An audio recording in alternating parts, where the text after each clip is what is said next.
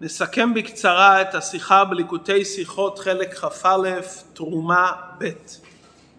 הרמב"ם בהלכות בית הבחירה תחילת פרק ד' כותב: בעת שבנה שלמה את הבית וידע שסופו להיחרב, בנה בו מקום לגנוז בו את הארון למטה במטמוניות עמוקות והקלקלות.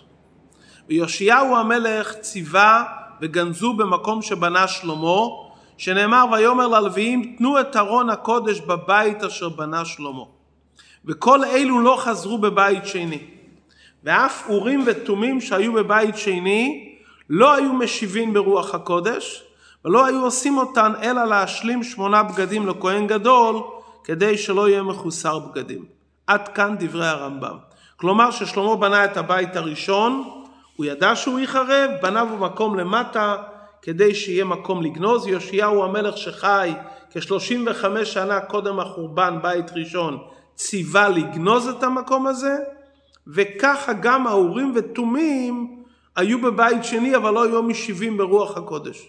עד כאן דברי הרמב"ם.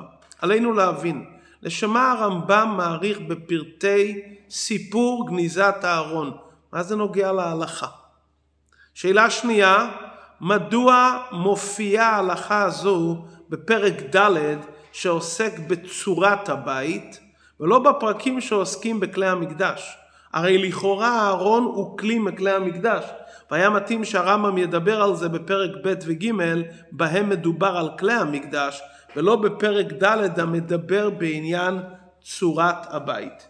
יש שרצו לבאר, מכיוון שהרמב"ם כותב בפרק ו' שקדושת בית המקדש לא בטלה גם לאחרי שזה נחרב, ומותר להקריב קורבנות וכולי, ומי שנכנס לשם חייב.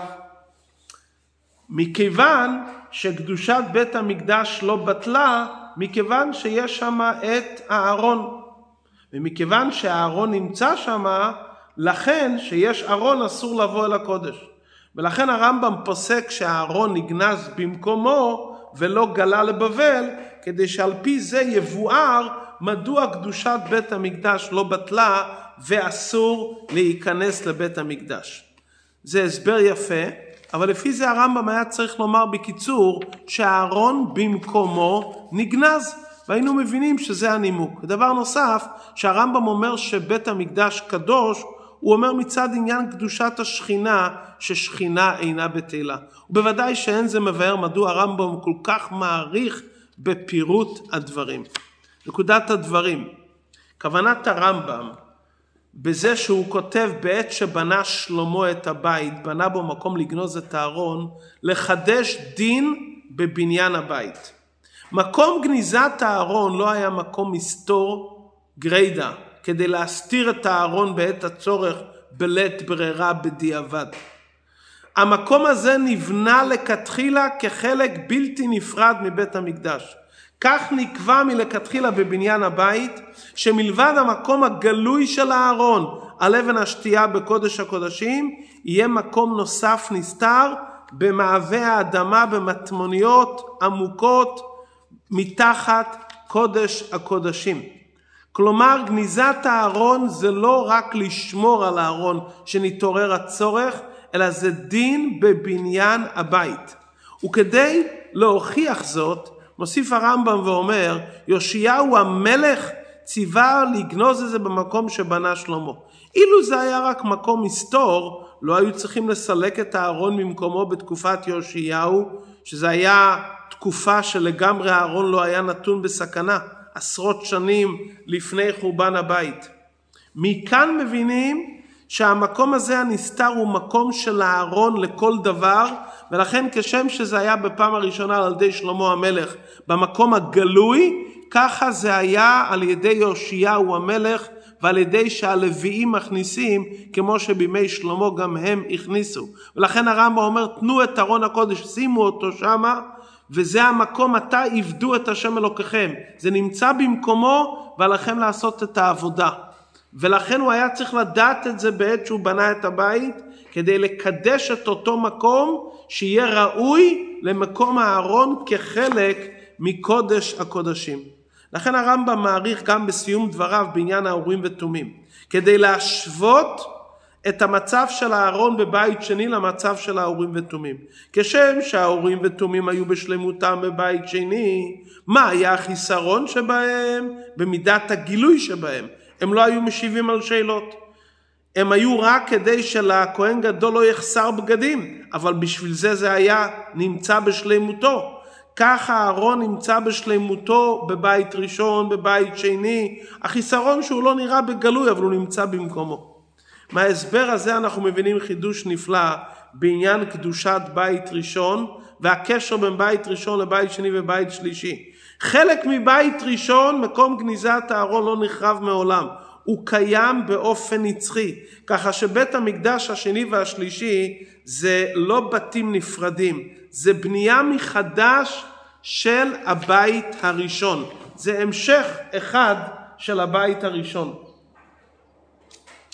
על פי פנימיות העניין, יש כאן עניין נפלא. למרות שהבית נחרב, האפשרות שהבית יחרב זה רק ברגע שיהודי נותן לזה אפשרות. שלמה המלך קיבל ציווי ואמרו לו שמכיוון שהבניין הוא בניין בידי אדם, הוא יהיה חייב להיחרב. וכדי שיהיה אפשרות שהגוי יחריב אותו על פי רצון השם באותו זמן, היה צריך שבעת הבניין כבר ידעו שזה הולך להיחרב, ולתת אפשרות לזה, ולגנוז אותו במקום, את הארון לגנוז במקום מסוים.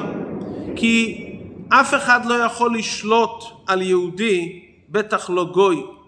והרמב"ם כותב, תדע ששלמה המלך בנה את זה, כי הוא הכניס וקבע בתוך הבניין גוף הנתינת מקום לחורבן שלו. והמשמעות של הדברים, למרות השמחה העצומה שהיה בעת חורבן הבית, בעת בניין הבית, שלמה המלך ידע שסוף כל סוף זה צריך להביא לבית יותר נצחי, בית השלישי. ולהבטיח את הנצחיות של הארון בבית המקדש, זה הובטח על ידי זה שלא יהיה חיסרון בבית.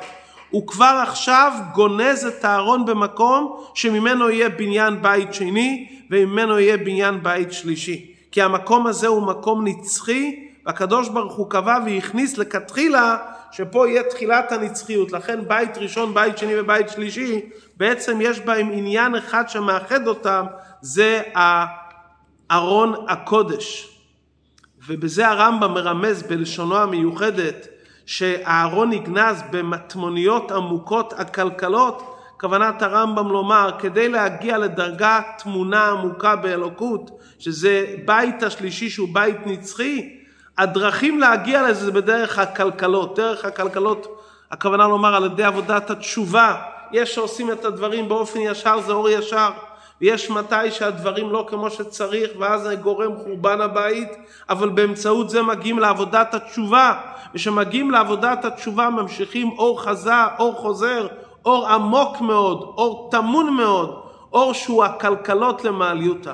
זה המעלה של בית השלישי, שהוא יהיה בית נצחי, בעניין הדקודשא בריחו, שבעצם תחילת בנייתו הוא כבר בבית הראשון, בארון ובמקום גניזתו, שזה נצחי, בית ראשון, בית שני וגם עכשיו, ומזה ייבנה הבית השלישי. בכל ירידה היא צורך עלייה, אז בשעת מעשה היה כאן שני קצוות. הוא בונה את הבית ושמח בבניין הבית, ויודע שזה בניין דברנה שסופו להיחרב. בכל ירידה הרי צורך עלייה, והמטרה להבטיח את הנצחיות שנגיע לבניין הדקודשא בריחו. אז יחד עם ההתלהבות והשמחה, הוא כבר יודע שזה ירידה שתביא לעלייה נצחית, עלייה של הבית השלישי בקרוב ממש.